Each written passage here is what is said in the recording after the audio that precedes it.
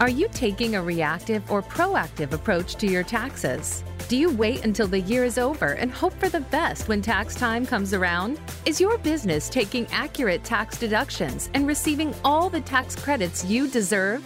Welcome to the Tax Answers Advisor with Marcelino Dodge. Today, we will answer these questions and many more, so sharpen your pencil and take some notes. Now, here is your host, Marcelino Dodge. Good day, and welcome to the Tax Answers Advisor, Show 60 with Marcelino Dodge, Enrolled Agent. What a joy it is to have you here listening to this podcast today or watching live on either Facebook or YouTube. It is a joy to have a worldwide audience of this podcast throughout the United States, Europe, Asia, as we have this posted on, once again, as I mentioned, on YouTube or through our Cash Tracks Financial Facebook page. And also, we now have a Cash Tracks Financial of Colorado Springs Facebook page as well, trying to reach out even more to our various potential clients throughout all of Colorado and, of course, throughout the United States, which is entirely possible because I am an enrolled agent licensed by the IRS to prepare tax returns in all 50 states. And certainly all are invited to have a free mutual exploration session, which, because I really focus on tax planning, trying to help individuals, trying to help businesses to pay as little tax as possible. But oftentimes there needs to be some planning, needs to be looking ahead, needs to be just doing what we can. And certainly we need to get together and have that meeting. So just to kind of see if some of our services will work for you. But if we're just looking at some certain areas, we can certainly look at helping in some specific areas as well. Once again, this is individual or business. And to contact me, always through success@cashtracksfinancial.com. Phone number is 844-394-4287. And of course, the website is cashtracksfinancial.com. You can schedule an appointment by either giving a call or by scheduling an appointment on the website. And yes, you get to visit with me personally when we do schedule these appointments. And then we get to work together if we choose to go ahead and take advantage of the many aspects that Cash Tracks Financial has, because we are interested in helping you to do the best you can, which is why I do this podcast, because so many individuals have so much bad information. And they need a good information that comes from a tax professional that's really looking out for their individual clients, which is what I do personally as an enrolled agent in helping you. Today's topic is, what does your dependent and home energy credits have in common? That seems like an unusual two topics put together, but one reason they do have something in common is, of course, they're related to taxes. And another reason is because changes from one year to the next. And the reason I'm doing this again about dependents is because change. We look at 2021 was a very unusual year for taxes with dependents because there were a lot of single year credits for dependents. And certainly if you're expecting certain deductions or certain amount of credits this year, maybe if you've been waiting for those checks that came in the mail the last half of 2021, and you're not getting them, well, guess what? That was only for 2021. So we're going to touch on some of those changes, as well as changes to the dependent daycare credit as well, because there's changes back to the pre-2021 levels. There's special situations like divorce, parents, and so on that we're going to take a look at. Filing status is a kind of good reminder. And we're also going to touch on some tax provisions that came out of the Inflation Reduction Act, which mainly has to do with home energy credits. So a lot to cover today, so we're going to get right into it. So in general, who is your dependent? And many people just kind of just think, well, the child lives with me, or this circumstance, or the divorce decree says, well, I can claim this child as my dependent. But what does the IRS rules and regulations say about that? Most commonly, what we encounter is that that's, of course, a child age 18 and under is going to be your dependent that is living in the home. Sometimes it can even be your parent that's dependent upon you if all the tests with the IRS are met. And then there's, of course, what's considered a qualified child or relative, which may not necessarily be a blood relative, but could fall under some of the IRS guidelines. So let's look at the 7 tests that the IRS has to determine who is your dependent. The first three are usually pretty easy, is that you as the taxpayer, you're not being claimed as a dependent on another tax return. The individual to whom you are claiming is not filing a married filing joint return. And then, of course, the person is a citizen or a resident of the U.S. for you, and certainly makes it easier for you to be able to claim them. Then there's other tests, such as the relationship test. Is this person the son, daughter, some type of relative, or a stepchild, or any other person living with the taxpayer every year? Now, one of the areas where I always encounter issues on this is just with experience with the IRS is in the case of stepchildren. You have a mom who has children from another man, and then she has a new boyfriend who comes in who wants to claim those children, but they don't get married. That's where I've had a lot of issues with people come up, and if they're not married, I usually say don't mess with it, because in the case of an audit, how are you going to prove that relationship unless you are actually married? So that's just my caution to you, is that if you're going to claim someone as a stepchild, make sure you're married to the biological parent. To me, it's just absolutely essential. Then residency, of course, live with the taxpayer for more than half the year. That's basically 181 days, or you can go to 182 days in the event of a leap year. And you got to be able to have that documentation. There's forms that the IRS has that helps you to understand the documentation that is needed. And you need that documentation. You can say, well, I have the divorce decree that says, well, I can claim the child. Well, since 2009, the IRS does not always accept that. And it's even worse if that says, well, you can claim them if the child support is current. Well, even if you have your current child support, that does not guarantee that you'll be able to claim that child upon an IRS audit. So you got to be able to provide records that include school, that show that connects the child with your address. Medical records are always very helpful. Records from the local social services office, like if you're on Medicaid or have some other services that you get through social services that shows that child is at that address for over half the year. And each of these items needs to be on some type of official letterhead, especially if it's a school. It needs to be on a letterhead saying that this child was registered at this address with this individual for the year, to help you to get that exemption. And I should say get the dependency claimed. And also, if you're trying to claim things like earned income tax credit, it's just as important. These things are very, very similar. Now, in the case of a divorce, I absolutely always recommend, when I'm sitting or visiting with the individual who has the divorce decree that says they can claim that child, I always recommend, for your tax safety, that's the way to look at it, tax safety, can you please go and have the custodial parent sign this form 8332, which is a release of claim of the child for the year or multiple years, depending on the circumstance. Now, something that I haven't really thought about before till just recently is that if you're looking ahead toward 2023 and your 2022 taxes, maybe you should think about getting with your tax professional, which is why I say tax professional will be able to help you with this right now. And this is what I'm recommending to individuals who are in any situation where they need to have that form 8332, is speak to the custodial parent right now. Don't wait till tax season. Do it right now and see if you can get that form signed, so that you can put it with your tax materials and be able to take it in to the tax professional to whom you are working, so that they can then help you right there. And you have the form, you're ready to go. You're not having to play chase down the custodial parent to get them to sign it, or maybe you can find them on a good day, and hopefully you have a good relationship so that you can go ahead and get that form signed. So that's my recommendation right now. As of this broadcast being recorded here in September, get your form 8332 signed as soon as possible in preparation for the coming tax year. Now, age of the taxpayer is important, but even more important is the age of the dependent to whom you are going to claim.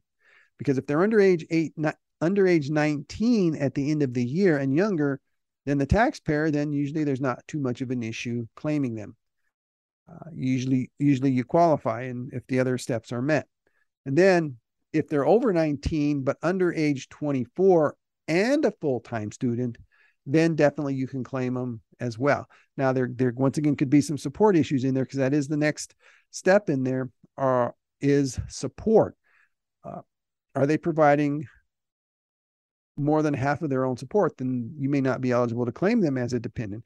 Many college students are not doing any other work and are dependent upon their parents during their college years, and perhaps don't provide for 50% or more of their support. So that's usually their parents claim them and take certain tax credits and certain education credits, whereas other college students perhaps do work and provide more than 50% of their or more of their support. So this is another area where I actually am encouraging parents and their children in school or in college in particular, start talking about this or visiting about this now. Get with the tax professional and discuss these matters.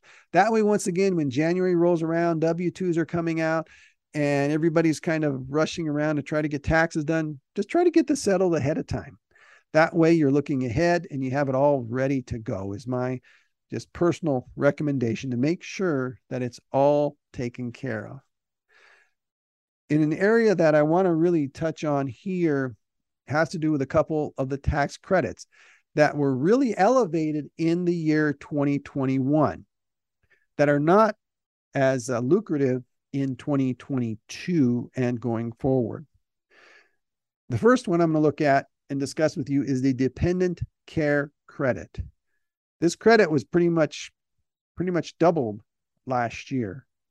But this year, it reverts back to what it was for the 2020 tax year and 2019 and 2018, which basically means is that the first, you can do $3,000 for the first child and up to $6,000 total for the children that you have or others that qualify for dependent care. And most commonly what I work with is children under age 13 that are in some type of daycare during the day. That's what you can claim the credit on. Now, also keep in mind that some individuals listening to this podcast may have actually gotten some of the money back, may have gotten a refundable portion of the dependent care credit. Well, that is not there for 2022. There is no refundable portion. And once again, it is a non-refundable credit for this year. And the percentage of credit that you get is even less. It drops back down to it can range anywhere from 35% to 20%, depending on your income. So please keep that in mind as part of your tax planning for the end of the year. And I've been meeting with some individuals about this and just informing them that this is adjusted. It's not what it was last year, so you're going to get less of this credit. So keep that in mind as well, that if you're planning and looking ahead, or if you haven't even thought about it, thinking, oh my goodness, I'm going to get this great credit, I'm spending all this money on dependent daycare, well, you're not going to get as much of a credit this year. So just keep that in mind. And once again, that's for a qualifying child under age 12, or there could be another qualifying disabled person unable to care for themselves. There's a few exceptions to that. So once again, that could be like a disabled child that you have that needs daycare while you're at work. That's over age 12. It could even be an adult child. Could even maybe be a parent that needs some type of care that you're paying for. So there's a lot of flexibility with the dependent care credit. But once again, you got to be claiming that individual as a dependent on your tax return. So just please keep those points in mind. Just a few highlights there. That's the dependent care credit. And of course, I always encourage talk to your tax professional to get all of the specific details, because there's just a lot really to these. And it's very important to always have the most accurate information. And that's why I've always stressed during this podcast that you don't want just a tax preparer, someone who is seasonal, helping you with your tax return and your financial matters. You really need to have a tax professional, one who's going to be there year round. That's why this office here, we're here year round. There's someone answering the phone. There's regular hours several days during the week. And so with these adjustments and constant adjustments coming, and we don't know what's coming down the pike, we just know where we are as of this broadcast right now. Now, the another area real quick is the child tax credit, which was very lucrative last year. Several individuals received anywhere from $250 to $300 per child last year in advanced child tax credit, which was really a challenge during tax season because I had to go in and reconcile the amounts, make sure that what the clients had received from the IRS, and sometimes even check their transcripts just to make sure the amounts were correct, and then tracking it down. Anyway, that does not exist. So as many knows as of this broadcast, is that there are none of these checks arriving because that was just a 1-year deal that occurred, as well as it was refundable. All of it was refundable. I mean, some people got $3,000 per child. Others got $3,600 for their children age 5 and under. That credit is not there this year. So if you're thinking you're going to get this elevated refund again because of that, because I had a few people that had some higher refunds because of that child tax credit, it's not going to be there this year. So don't be planning on that. You got to really be looking at your taxes, because the child tax credit for children under age 17 at the end of the year, that's the key, under age 17 at the end of 2021, that's going to be $2,000 per child that you're going to get. And that part is non-refundable. So if you happen to not have any tax, or all the tax gets used up perhaps by other credits, there's only $1,400 that's refundable. So we're back to the old limits. Once again, 2021 child tax credit amounts were for 1 year. Yes. So you need to be talking ahead, or talking to your tax professional once again. And that's where we come in handy here to try to help you to understand these areas and meet with individuals, because it's not too late. I mean, it's getting close. The end of September comes along. You're getting a little close there, but still enough time to maybe perhaps make some adjustments, maybe in your W-4 form at work, maybe get a little bit more withholding on it, or maybe you can look at some charitable deductions, or maybe make some IRA contributions, see if you qualify, just depending on each of your circumstances, which is what I have to stop and look at whenever I do plan for somebody or try to help them to reduce their taxes. Look at all the possibilities open to them to be able to do it. And of course, HSA contributions can be deductible as well. If you're self-employed, maybe some health insurance and so on. So are you making sure you're getting everything? So that's what we want to make sure of. Now, what are some special circumstances, once again, on who is my dependent? Well, I've touched on some of these where you have children of divorced parents, which that's always a sad situation to me. You have parents who, whatever reason, separate, and there's a divorce, and then the county courts go in and make these determinations. Well, the mother can claim the child in these odd years. Father can claim the child in the even years. And perhaps the mother is the custodial parent. And so in certain areas, a person, an individual, or a parent claims, perhaps thinking, well, I make more money, I can just claim them. And perhaps that child, that non-custodial parent does. Well, that's a circumstance I'm going to get to in a little bit. So, but also other circumstances that perhaps come up are maybe you have a parent living with a grandparent, and other circumstances that may be there. While there are what's known as tiebreaker rules that really fall into place there, because may have the parent's income, you have the grandparent, because the grandparents sometimes are still working. And so you have some additional rules in there, which each circumstance has to be very closely evaluated for the correct filing status, for the correct who's claiming the child. And so all of that, as a tax professional, those are questions that should be asked about the household. Okay, who lives in this household? How many are there? Who makes the amount of money? That way, as a tax professional, they're looking out for your interests. Because we keep in mind, with the IRS getting some additional funding in the Inflation Reduction Act, there could be some extra examinations of areas such as earned income tax credit, or perhaps on a Schedule C sole proprietor. Could be just saying, okay, well, we're going to disallow this, show that you are eligible to claim this credit. Also, perhaps you have a disabled child, that can also be your dependent, and can be your dependent as long as that child is living in your household. So just keep that in mind.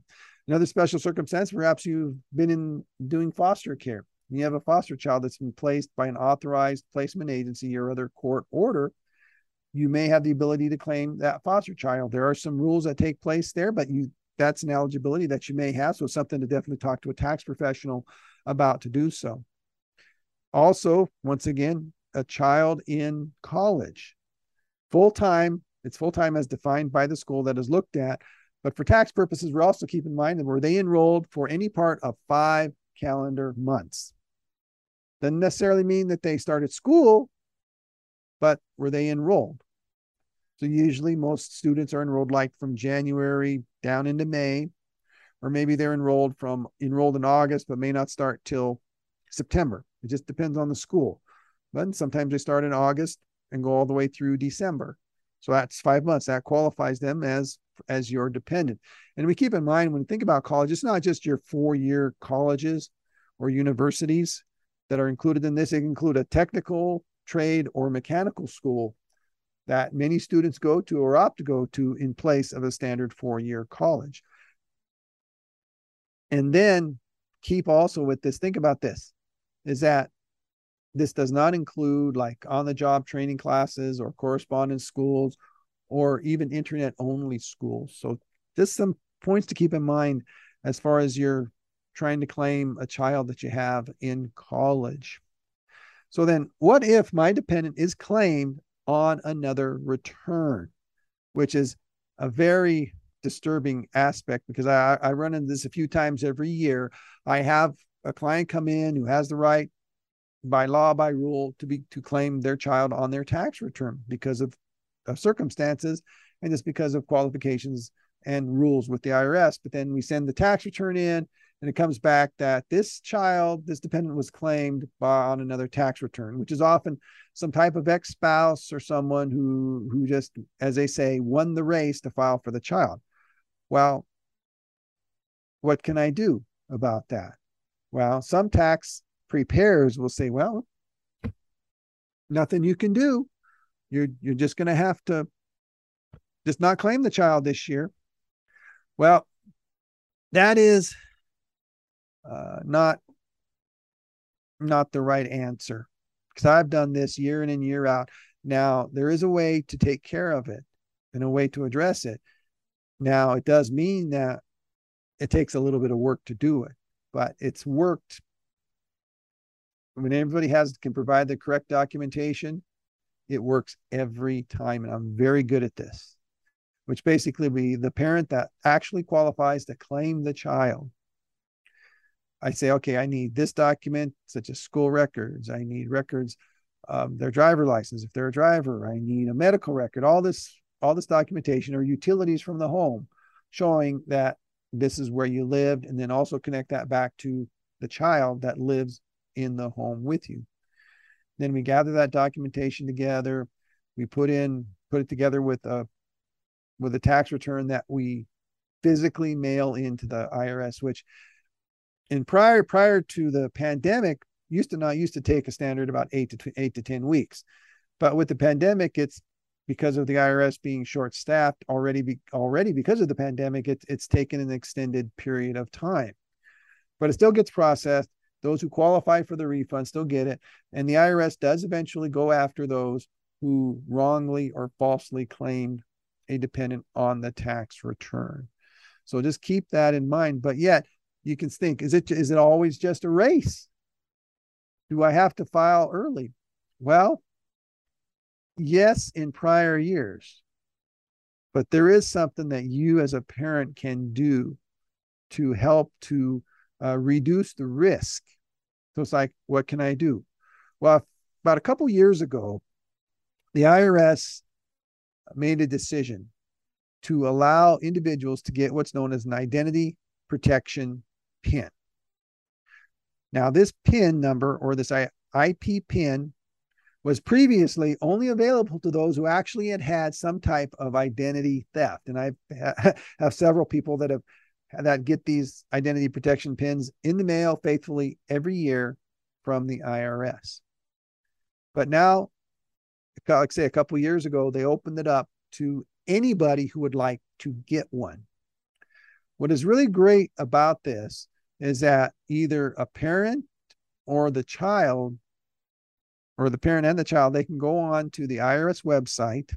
This is something that I would actually encourage parents right now to do, is to set up an account online with the IRS and request a PIN. Now, you may not actually request the PIN until later on in the year, but you go set up the online account, which would be a good thing to do. That way you can avoid all of that issue and go through sometimes maybe the video chat, which some people have had to do, but you get all that done ahead of time. And then when we get closer to December, the first part of January, before the W-2s start coming out, you can go into your account or go into your child's account. In this case, as we're talking about dependents, go into your child's account and request an IP PIN, that identity protection PIN. Now, why is that important? Well, when you obtain that PIN, what it does is that it prevents anyone else from using that child on a tax return unless they have that 6-digit PIN number. Now, that number also changes every year. And it's something you may need to go in and request each year from the IRS, but it's a way to prevent that so that you can always get your tax return. And it's something that I'm trying new this year with clients myself, because I just thought about how useful that could be in these situations. So that's something I certainly encourage you to do. Once again, is get with a tax professional, talk to them. And if they don't think it's a good idea if you're talking to, I think it's a great idea. And I'd be happy to try to help ones try to do this there. So let's work on that. And an idea to help to be able to take care of a dependent who has been falsely claimed or wrongly claimed on another tax return, to prevent that from even happening. Now, I touched on this a little bit ago about I have people come in, well, can I claim my girlfriend's child who is not mine? Well, or can I claim my girlfriend to whom I am not married? Well, there are situations where that can get, which I'm saying, and I encounter, it can be very, very difficult. Claiming your girlfriend to whom you're not married, that's usually possible as a qualified relative.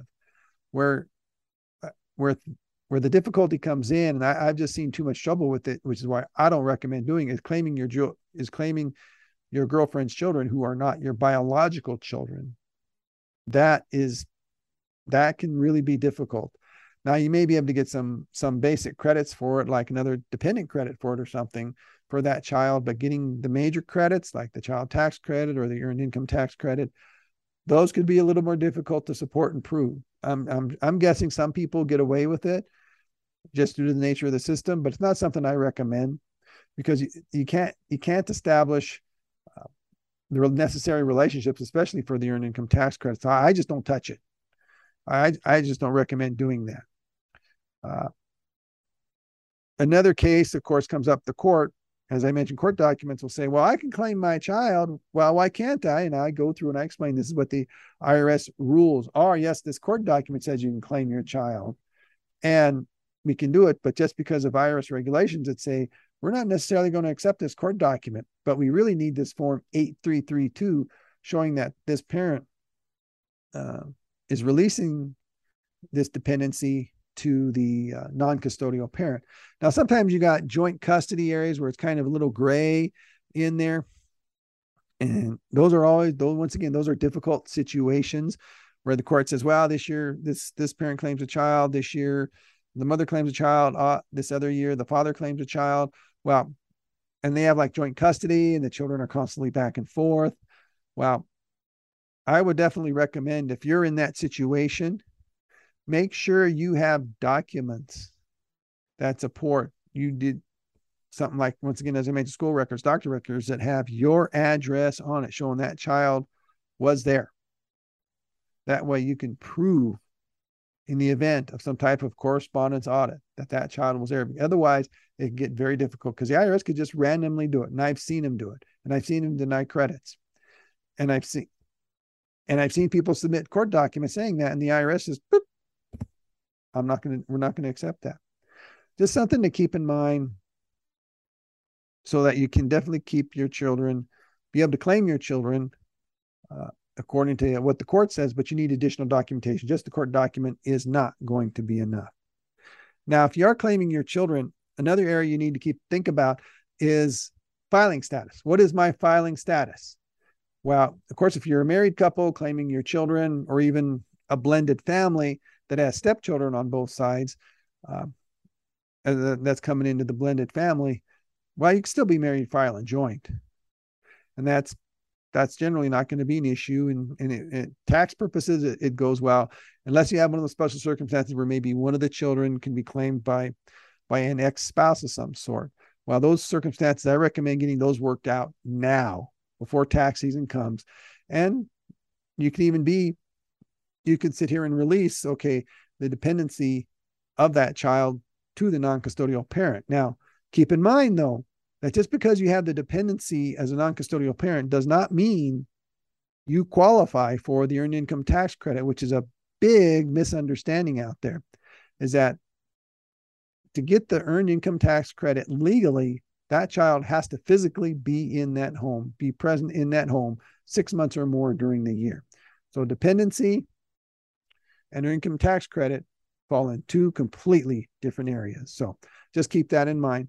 Also, if you're a non-custodial parent, you're classified as single. Even if you're claiming that child, you're still single because that child is not in your home. You have to be supporting that child in your home to be classified as head of household. If you're a single parent providing more than 50% of your own support, then you are head of household. If you live with your parents, that's another special situation that comes up. So just keep that in mind. Once again, these are all areas that I really work with closely to really help ones to understand why it's important to work with the tax profession and why you get it right. Because anything that's fraudulent with the IRS in a filing has no statute of limitations. And so if they determine there was some type of fraud, the IRS can come after you, and they can make a request and issue out bills for fraudulently claimed credits, child tax credit, earned income tax credit, all of that. And so just keep those thoughts in mind. It's very, very important to keep those right. Now, moving on to an area that I wanted to touch on today as well is how the Inflation Reduction Act affects your taxes. How can it affect your taxes? Well, in the short story about it, the only way the Inflation Reduction Act will really affect your taxes is that if you spent some money. Yes, the energy areas of the Inflation Reduction Act, the energy credits basically involve you spending some sort of money to get some type of tax credit back. So if you don't have the money to spend on any of these things, it may be a little bit of credit. It could be a challenge to get the tax credit. That's just a fact.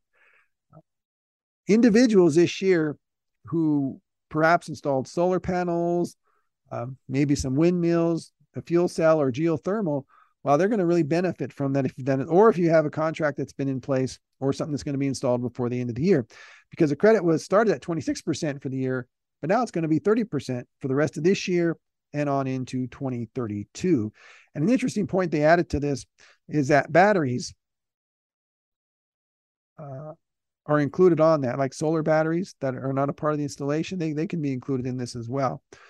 And then keep in mind that this particular credit is non-refundable, which basically means, once again, you have to owe tax to get this credit. But it does carry forward. And I know that, and I've worked this very well with some clients. They've spent tens of thousands of dollars on a solar system. And in some cases, they actually didn't have any tax because of their circumstances. So that just carried forward from one year to the next. And then a year came along where they could use that credit, and they got that credit. Other clients have taken advantage of the solar credit. That's the one I've dealt with, side of it, and have had it rolled over. They used part of it one year, then rolled over, and they got more of it the next year. So it really helped them out quite a bit. So just keep that in mind, that now that is 30%. I don't know how that's really affected the solar companies that are selling solar, but I'm sure they're probably out there marketing, oh, now get this 30% credit. So think about that. That started this year. Now, there's some of these credits that don't start until 2023, like some home improvement credits, because we think about it, for years, for certain home efficiency credits, you would get up to a $500 lifetime credit for certain areas, windows, doors, and so on.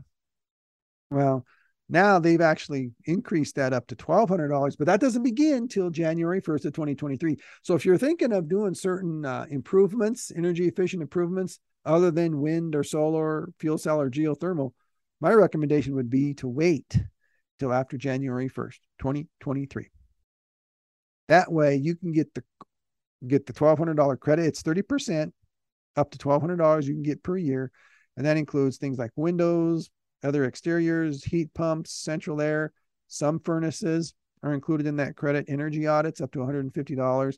There are limitations in each of these areas, but what would really be wise to do is to to really maximize this. If you're going to take advantage of these items, is to spread it out.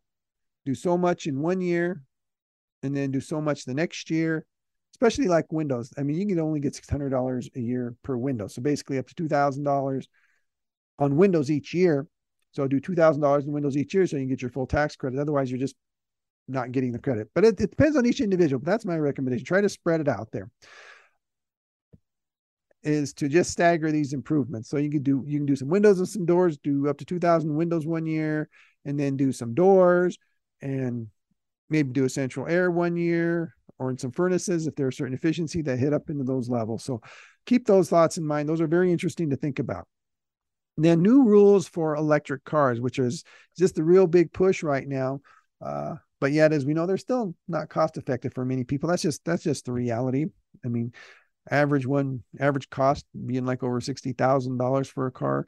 But there are some interesting things for those who can perhaps afford an electric car. There had previously been in previous years a $2,000, or not a $2,000, a 200,000 car limit on a manufacturer of how many that can get that credit. Well, there were still a lot of manufacturers who hadn't reached that 200,000 car limit. But now, since that has been removed, there's some GM cars, now even some Teslas that will apply to that. Now, some interesting parts on this is that there, as a part of this law, is assembled in the USA rule that's a part of it.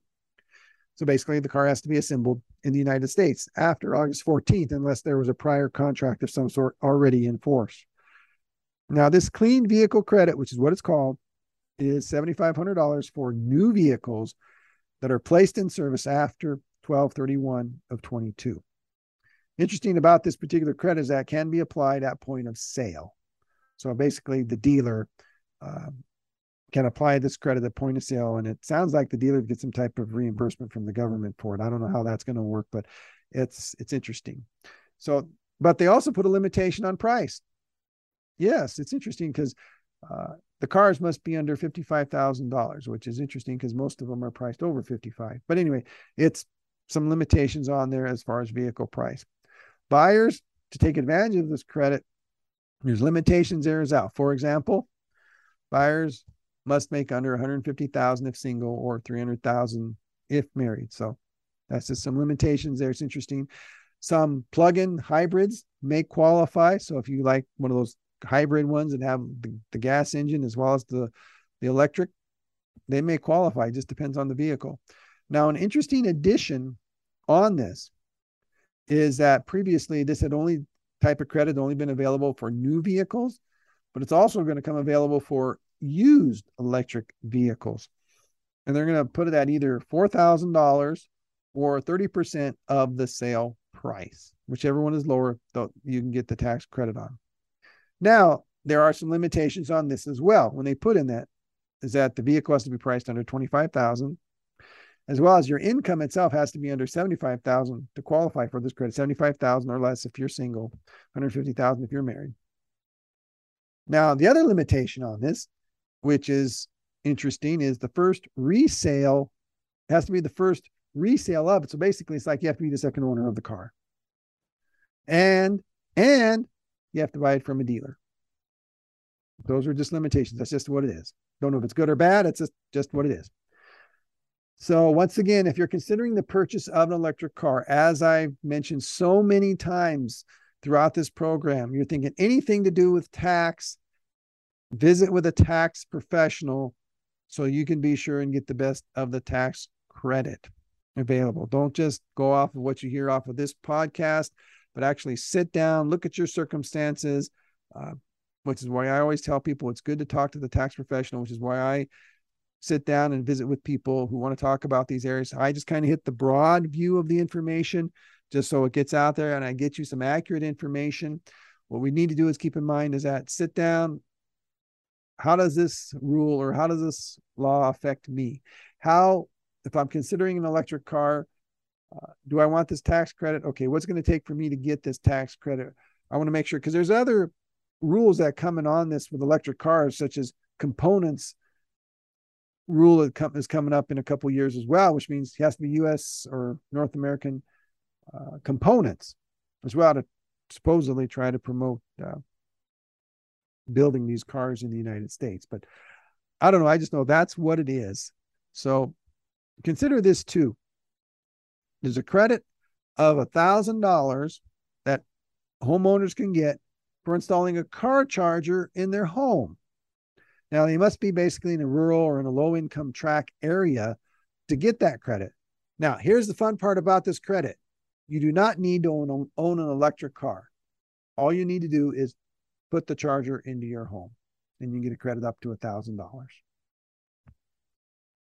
Also, there's a little bit of information. I don't have too much on this. There's a lot of guidance that we're still waiting for. And that's a rebate program that's going to be administered by the states. It's a rebate of up to $14,000 per taxpayer.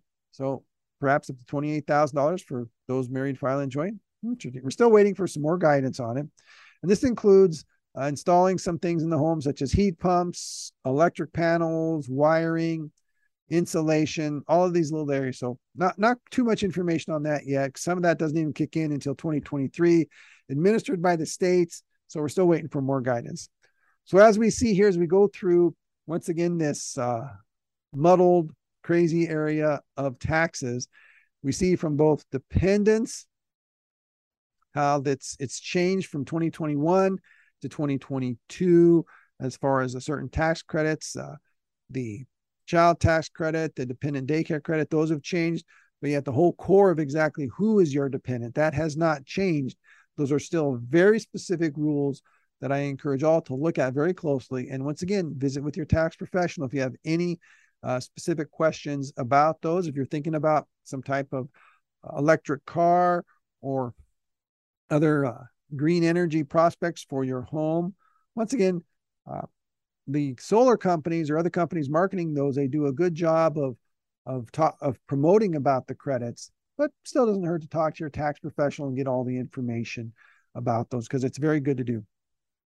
And so as I talk with you today, and as I always encourage you to really speak to a tax professional such as myself, an IRS enrolled agent. It's very important to always look at these things very, very carefully and be able to get them very, very accurate and be able to have a minimum tax liability. Use all the tools that are out there. Considering starting a business, talk to a tax professional first, because the majority of people who start a business fail to do that and end up paying a lot more in tax because maybe they didn't choose the right entity, they didn't track expenses correctly, all of that. That's just another example there. If you're not self-employed, but looking to save some money on taxes, well, what kind of benefits does your employer offer? One of the unique specialties that I have as I talk to people about their tax planning is that I'm also securities licensed.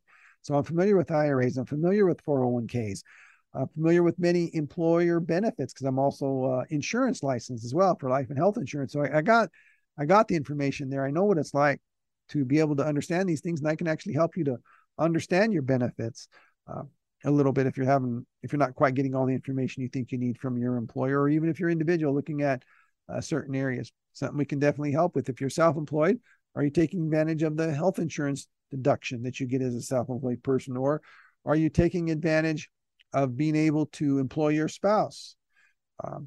Are you a corporation using certain benefits for tax purposes, for being able to save on taxes, as far as for your personal health insurance or other areas, personal retirement, areas like that. Different points to keep in mind of how you can save on taxes and be able to purchase equipment. Are you buying the equipment? Are you thinking about deducting it right? Are you thinking, well, I'm just going to buy this and expense it? Is that the right move for you? Do you perhaps need to stop and look at your withholding? I mean, I meet with individuals constantly whose withholding is off. and thus they're paying more taxes at the end of the year because there's just not being enough held out through their checks. And there's various other areas. Maybe do you have a tax advantaged plan at work? Can you contribute to an HSA through your employer and have an HSA qualified health plan?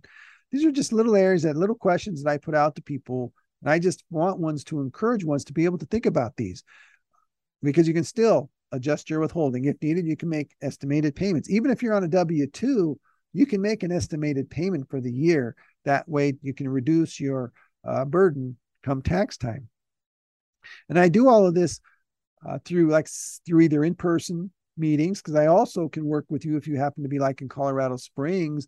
I have an office location up there I can use to meet with you in person if need be, or we can all do through virtual, through the meetings, through a video conference meeting, and do your virtual tax preparation, do e-signatures for both engagement letters and the actual tax return. Got all that set up.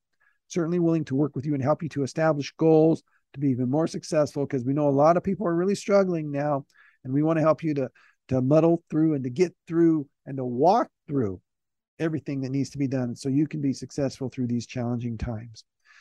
This is Marcelino Dodge, Enrolled Agent. Once again, certainly encourage you to give me a call. It's 844-394-4287. You can always email me at success@cashtracksfinancial.com. And once again, that phone number, 844-394-4287, to have a good tax planning session with me. I really appreciate you listening to the Tax Answers Advisor with Marcelino Dodge, because I always want to work to make tax time less taxing for you. Again, this is Marcelino Dodge, Enrolled Agent, with the Tax Answers Advisor on the Voice America Business Channel. Thank you for listening to the Tax Answers Advisor with host Marcelino Dodge. We'll be back again next Thursday at 12 noon Eastern Time and 9 a.m. Pacific Time on the Voice America Business Channel. We'll have more to share next week.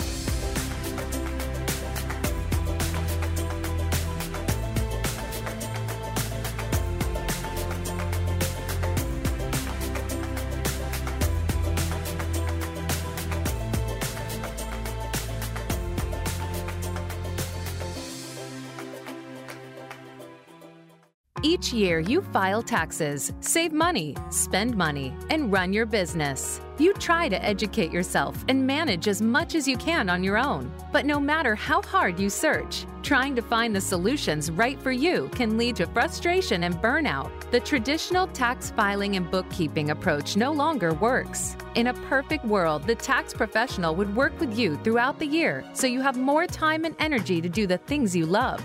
Marcelino Dodge at Cash Tracks Financial believes you should focus on your job and have a partner to support you to take care of everything else. That is why we developed our personal success and business success bundles. Our clients achieve better results because we focus on more than just tax and bookkeeping stuff. We start with a no-cost mutual exploration meeting to determine if our success bundles are right for you. To schedule your free mutual exploration session, call 844-394-4287. Email success@cashtracksfinancial.com or visit cashtracksfinancial.com.